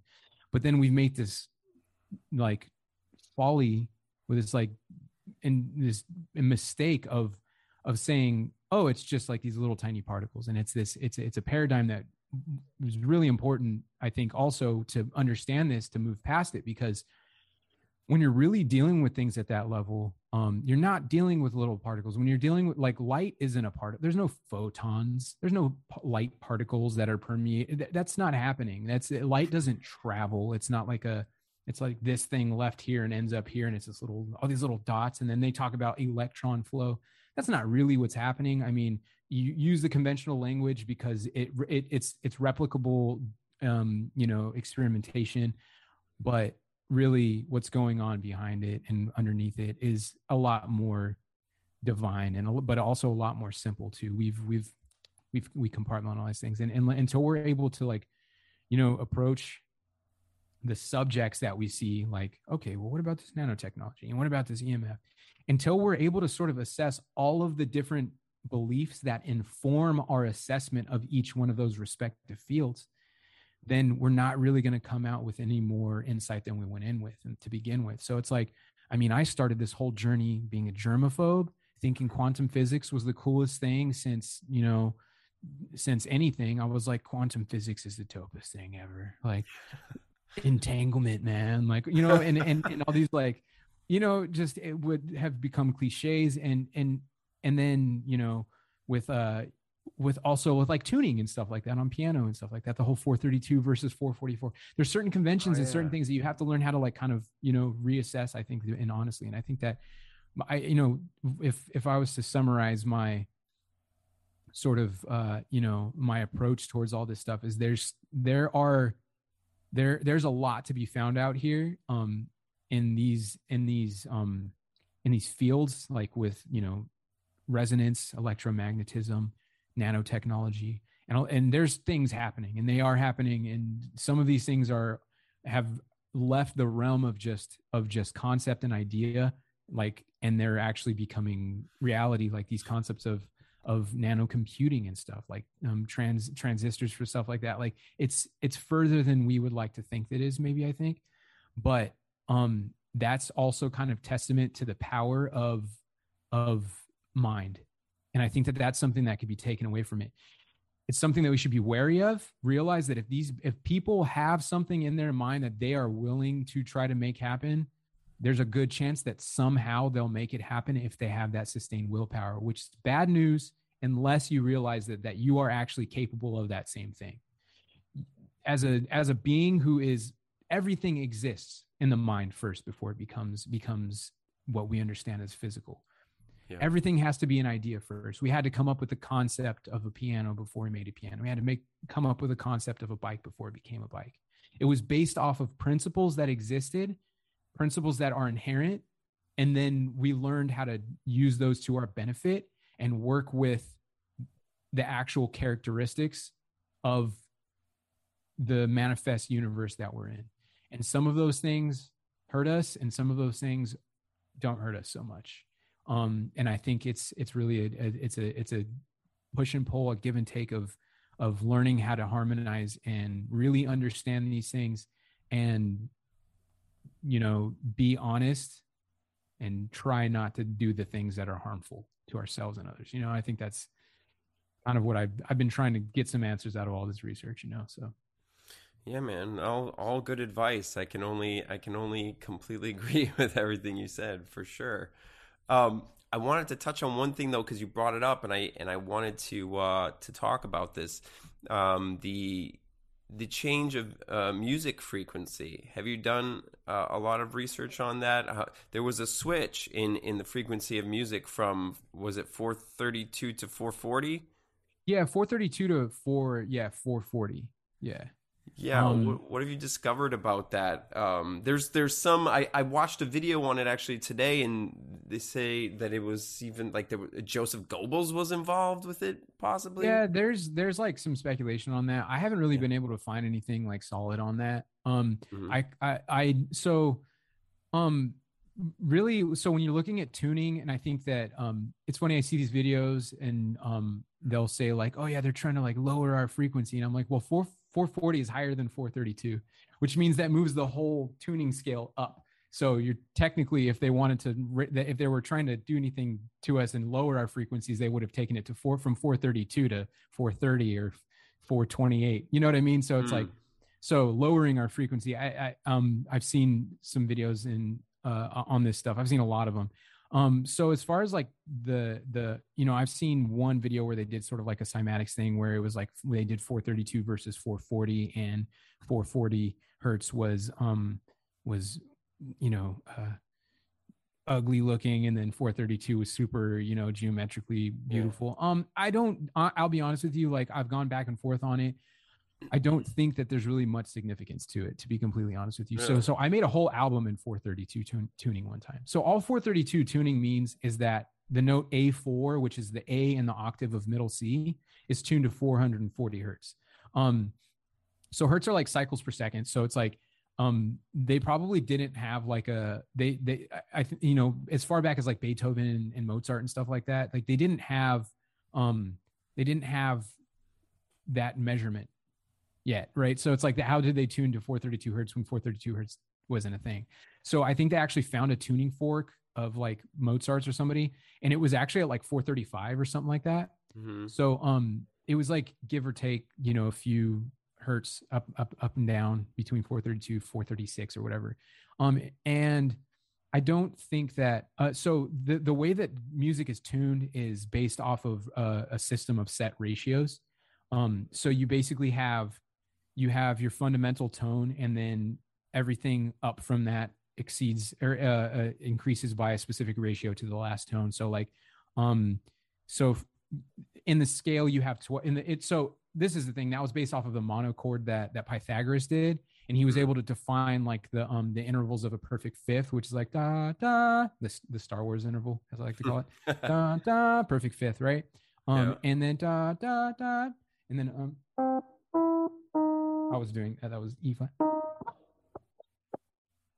So that was a fifth up, and then another fifth up, and then the ratio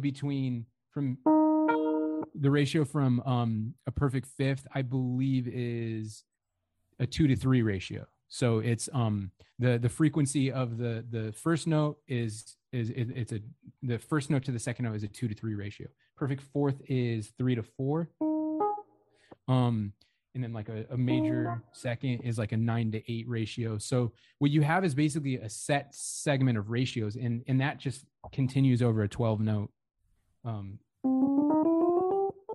So 1, 2, 3, 4, 5, 6, 7, 8, 9, 10, 11, 12. There's 12 notes in the chromatic scale. So basically they found out like this perfect fifth. They didn't call it a perfect fifth, but it was like the harmonic frequency, and then the next one a fifth up from that, which is a ninth, which is basically an octave plus 1. And then they basically divide that into 12 equal notes. So the equal tempered tuning system that we use isn't what Pythagoras used. So this is sort of just like a superimposition of a mathematical formula that we've come up with that's based primarily on the perfect fifth and the perfect fourth. So the perfect fifth and perfect fourth have really like, so the ear hears ratios more so than it hears like little pitches.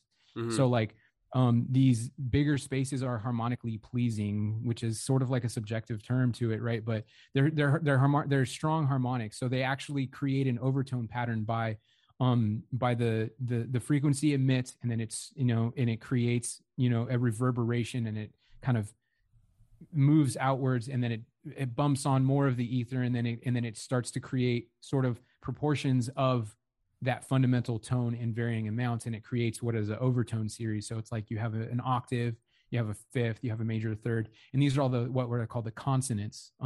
So these are based off of certain ratios, and those ratios, they're really interesting. I don't want to go super, super deep into it, but there's a lot of correlations between them, but it's all just based off of like, 3, 6, and 9 math, basically. So it's like, so there's like a really like, there's a really like, archetypal, math behind it. But as far as like what frequency you're tuned to as your center note, that right there, you can change it up and down. It's going to change, but the actual, so I think I saw a video you posted. I watched a few minutes of it, and I'd actually seen that video already before, like a whole bunch of times. So, he said something that like, 432 gets rid of the symmetry of the overtones. And it's like, that's not actually true, because the overtones are inherent. They're actually an inherent, effect of harmonics. So like an overtone would be basically when I hit this note C, and that's what the sympathetic resonance that I was talking about earlier. Mm-hmm. When I hit this note C, if there was actually, a real piano with actual hammer hitting a string, then an octave up from it is actually in that tone, and you can do like a spectral analysis of it, and you can actually see these different frequencies being emitted.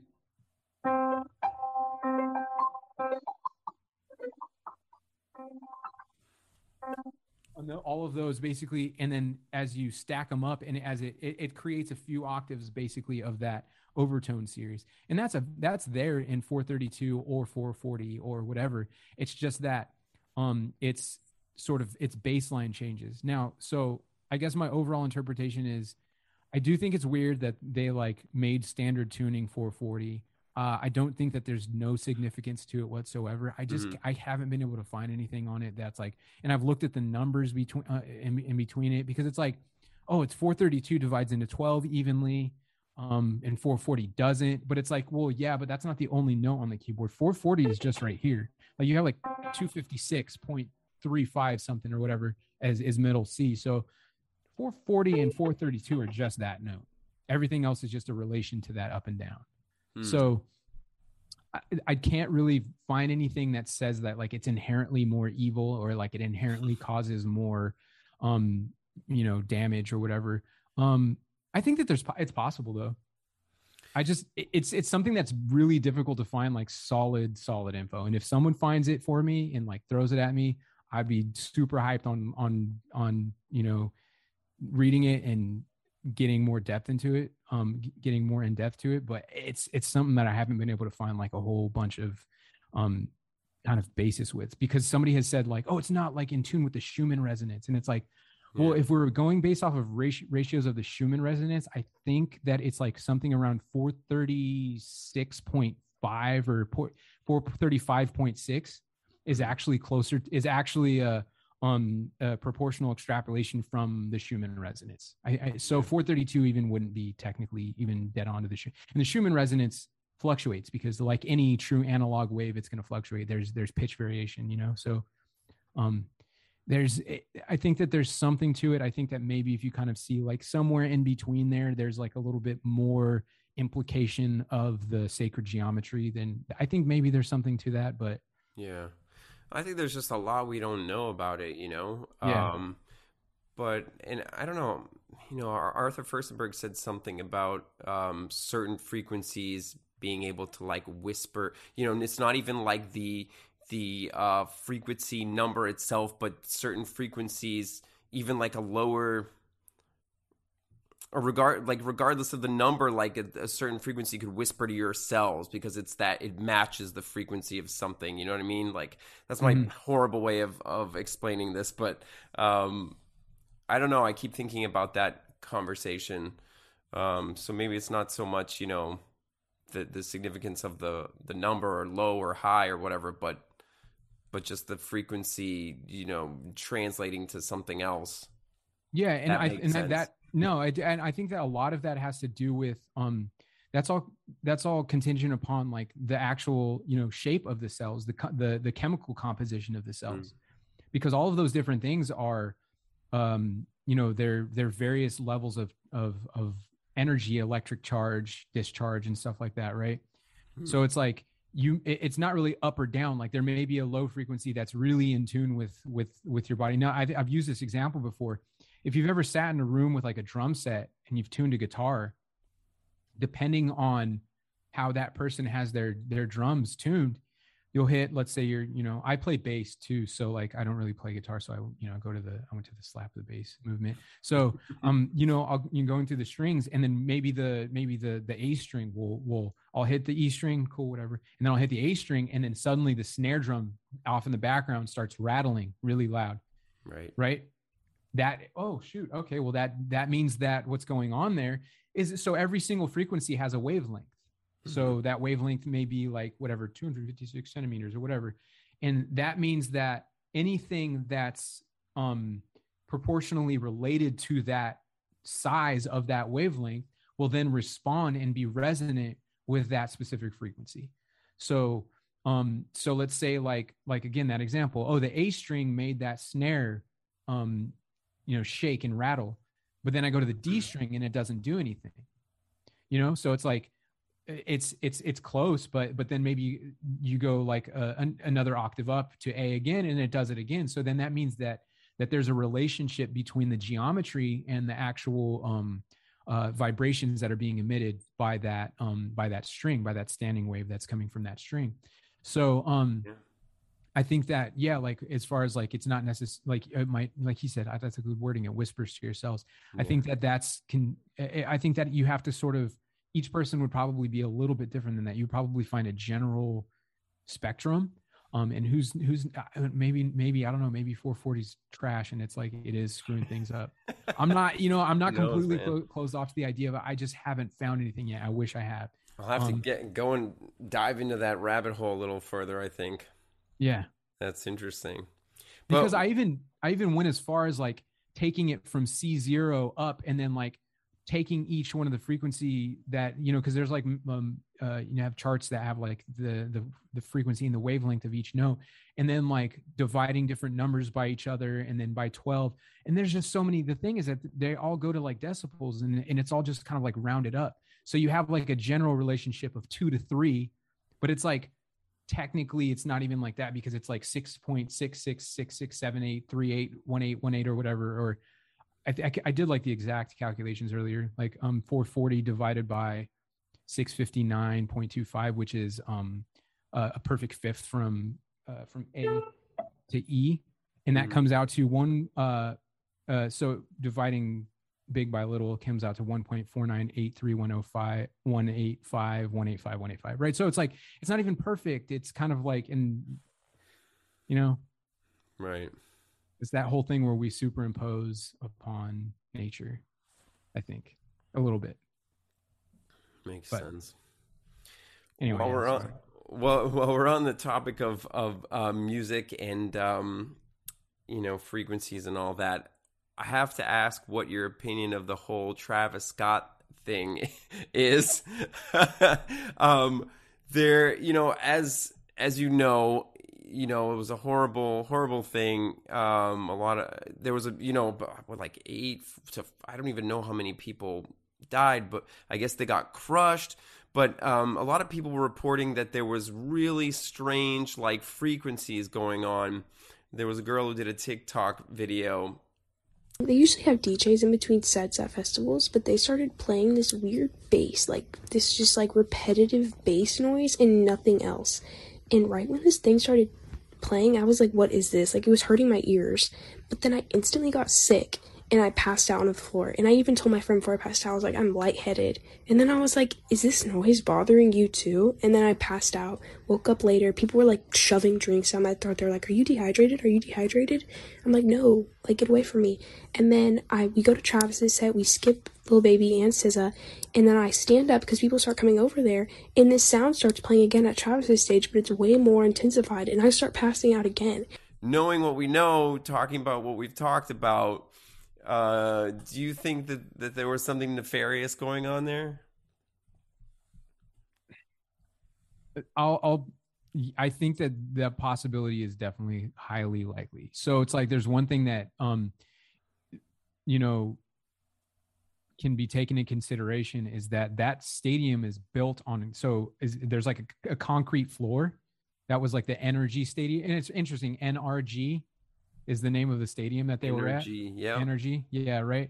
And it's built on a concrete floor, and underneath it, they actually have 5G antennas.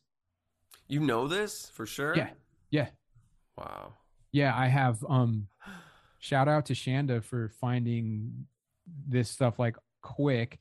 She posted it. And so I jumped into a little bit of that because I saw her post on it. Yeah. So, that's one of the, so generally when I see somebody posting, I'll go look up the website myself so I can know that it did that, because anybody could Photoshop a thing, and I'll source it myself. And yeah, so they have 5G underneath it and all over it too, by the way. So they have these, that's where, and that's what I can find, is that they have, extra super powered, millimeter wave emitters there. And it was a requirement to have the vax to get into the show, or I think a test, but probably a lot of people were had the shot.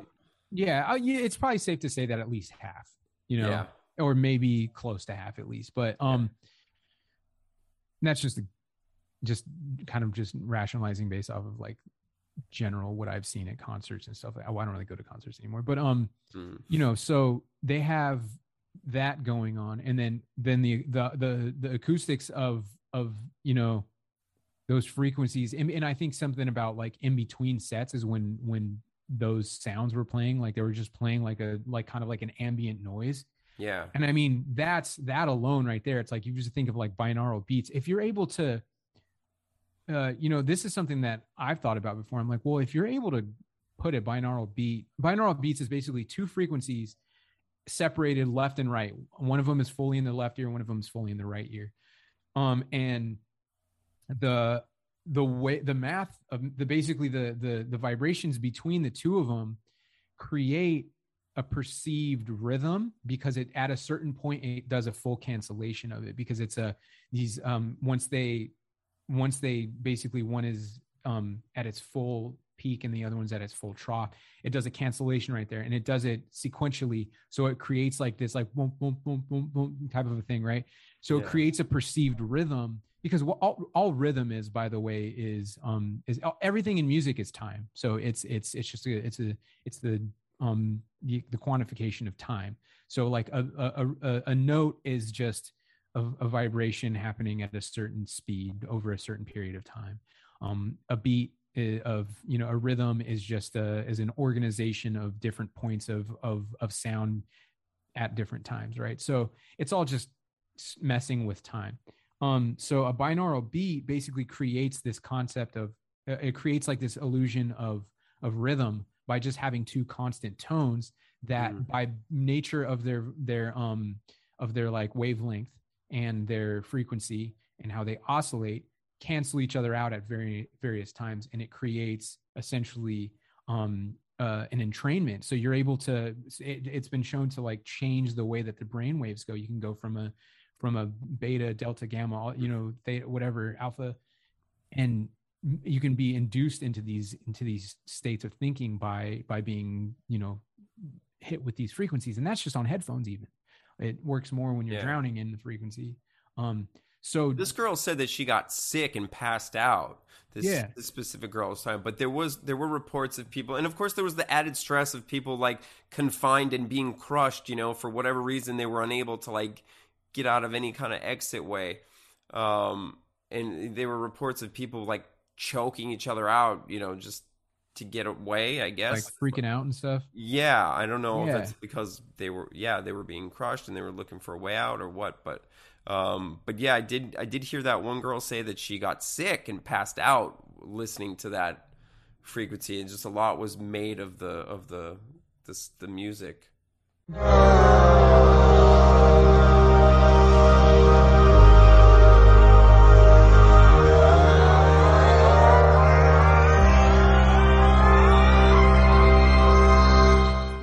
It's plausible, like, because it's like you can definitely take a certain sound, and there's like my brother's like he's a mastering engineer, and he was a music performance student in his college days, and they used to joke about something called the brown note. It's the note that's the certain note that's so low it makes you lose control of your Gotcha. So that's hilarious. Not to be nasty, but it's like there's so many different things that you can do with just sound alone. So it's like, now combine that with you know, EMR, and then combine that with a little you know, little system inside your body that's trying to absorb that, that's also interacting with, you know, primarily your main, you know, source of electric energy. There were heart issues reported, right? And then combine that also with the lights that are being emitted. So these are all different forms of the fundamental forms of energy. You have sound, you have light, and you have strobes there. Like you have electromagnetic radiation with the towers and the antennas. So I mean, I think I might have to check to see if they have them under the floor there. I know that they were talking about putting them under the floor, but I know for a fact that they have these big ones like right by the stage. Like I know, like I saw that myself, and I know that they use ultra wideband ultra wideband, high band millimeter waves are like totally terrible. So Wow. yeah, pulsed. So yeah, I think that there was definitely something nefarious going on there. Can I say that I know the exact 100% details and who did it, who pushed the button, and no, but it's like it's I know plenty about these aspects of like ritual that people can like poo at or whatever. They can scoff at this concept of ritualistic, social ritual and stuff. It's like it's a language, and if you know the language, you know the language. Like when you have a big head, that's like from that that painting. That's like from that like satanic painting, or it's like about hell or whatever, right? Yeah. And I mean, I've spent a fair amount of time researching, the dark corridors of the dark occult, and like you know the MO with these types of things. That's what the industry is founded upon. Is his stage was an upside down cross going into a portal that said "See you on the other side." Yeah, I mean, I don't think I think that we're just getting to a point where it's becoming more and more obvious, and it's like nobody. I think so many people are just like, I think some people are too terrified to admit that type of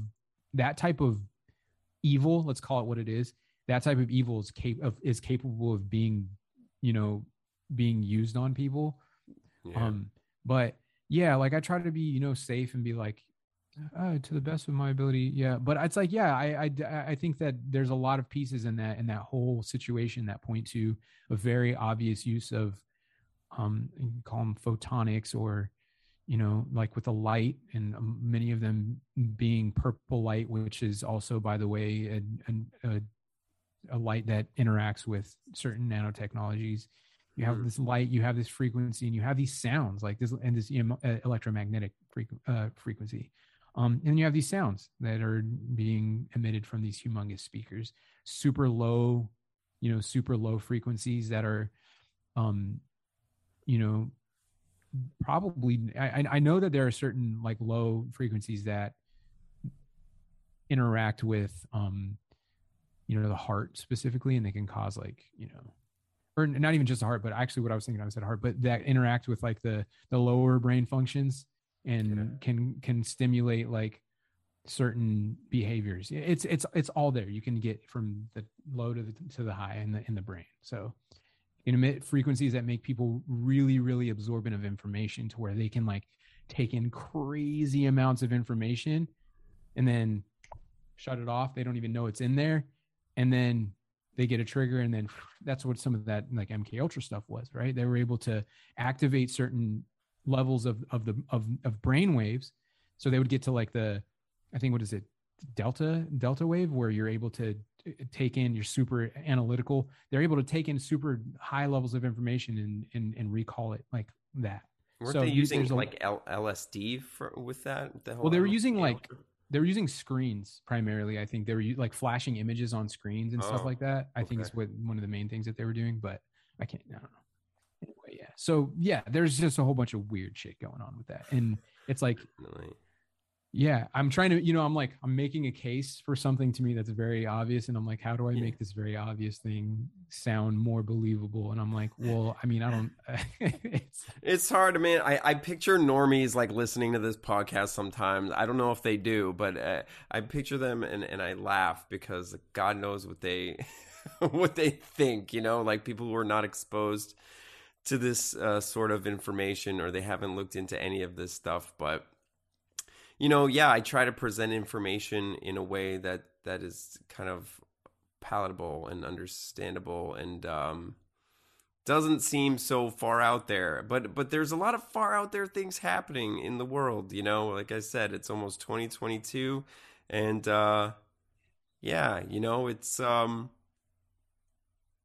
it's time to awaken to things that are going on in the way the world really works. What else can be said? Yeah, I think there's a lot of, I think a lot of care should be taken about towards a lot of the stuff that I've sort of addressed. As far as like what kind of world they're trying to build with a lot of the advances in these technologies, and They can tell you, oh, you're going to live forever. And it's like, yeah, but it's not going to be life as you know it. And they're, they're that whole thing is just insane. The ritual, the Travis Scott thing, to me is very like, so it's like, these are the things that I think people should be really worried about and should pay attention to. So yeah, man. And I guess you can't make them do it, but for anybody who's asking, it's there. And I got, if anybody's interested in sort of digging into this, there's no way to cover this in a couple hours over a podcast, And I know. Yeah. I mean, time is flying by. There's so much we can go into, but yeah, there's tons of information out there. And, for people who don't believe that stuff, I say, look into it yourself. There's religious extremists of every type, but there's one type that's never really talked about or believed. And I think it just so happens to be the people who run the show, Yep. So it's not that crazy when you put it in perspective.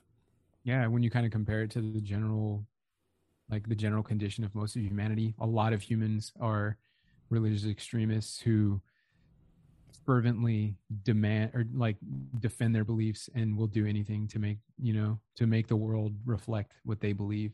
And oftentimes those beliefs are not founded in any sense of true morality or, any sense of truth, really. Maybe mimic it, but yeah. Absolutely, man. Well, I mean, I think, we could go on, but yeah, we should probably wrap it up. Where can people find more information about you? You want to give out your Telegram, your Instagram? What are you using these days? I have Instagram. It's Remy Vega, REMY VEGA. And then I have a Telegram page. It's the Vega Archives.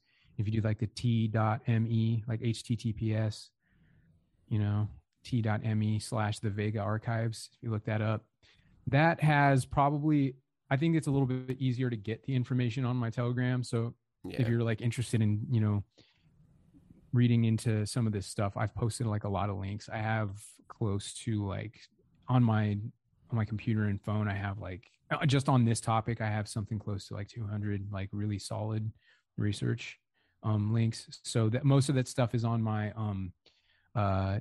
Telegram, and I think that's the best way to get it. I've done a lot of talking on my Instagram, and a lot of those are saved on my archives.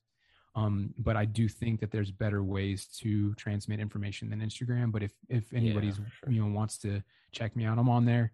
I'm kind of at a point where I'm I don't really feel like using Instagram is where it's at right now.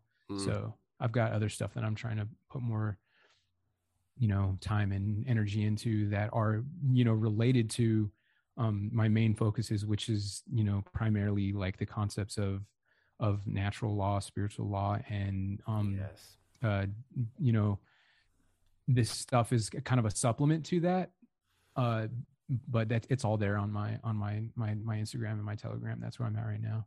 Awesome. More to be announced later.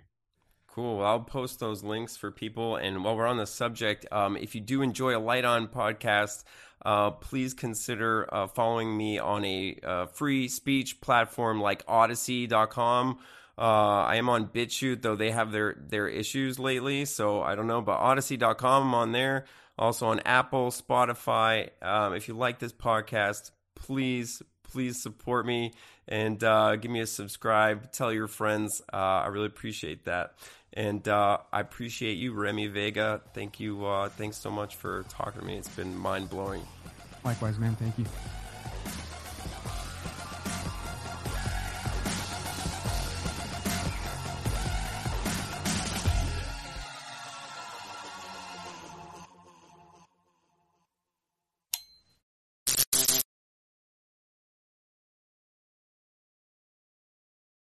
The information presented in this program is not intended as legal, health, or nutritional advice. It is provided for informational purposes only.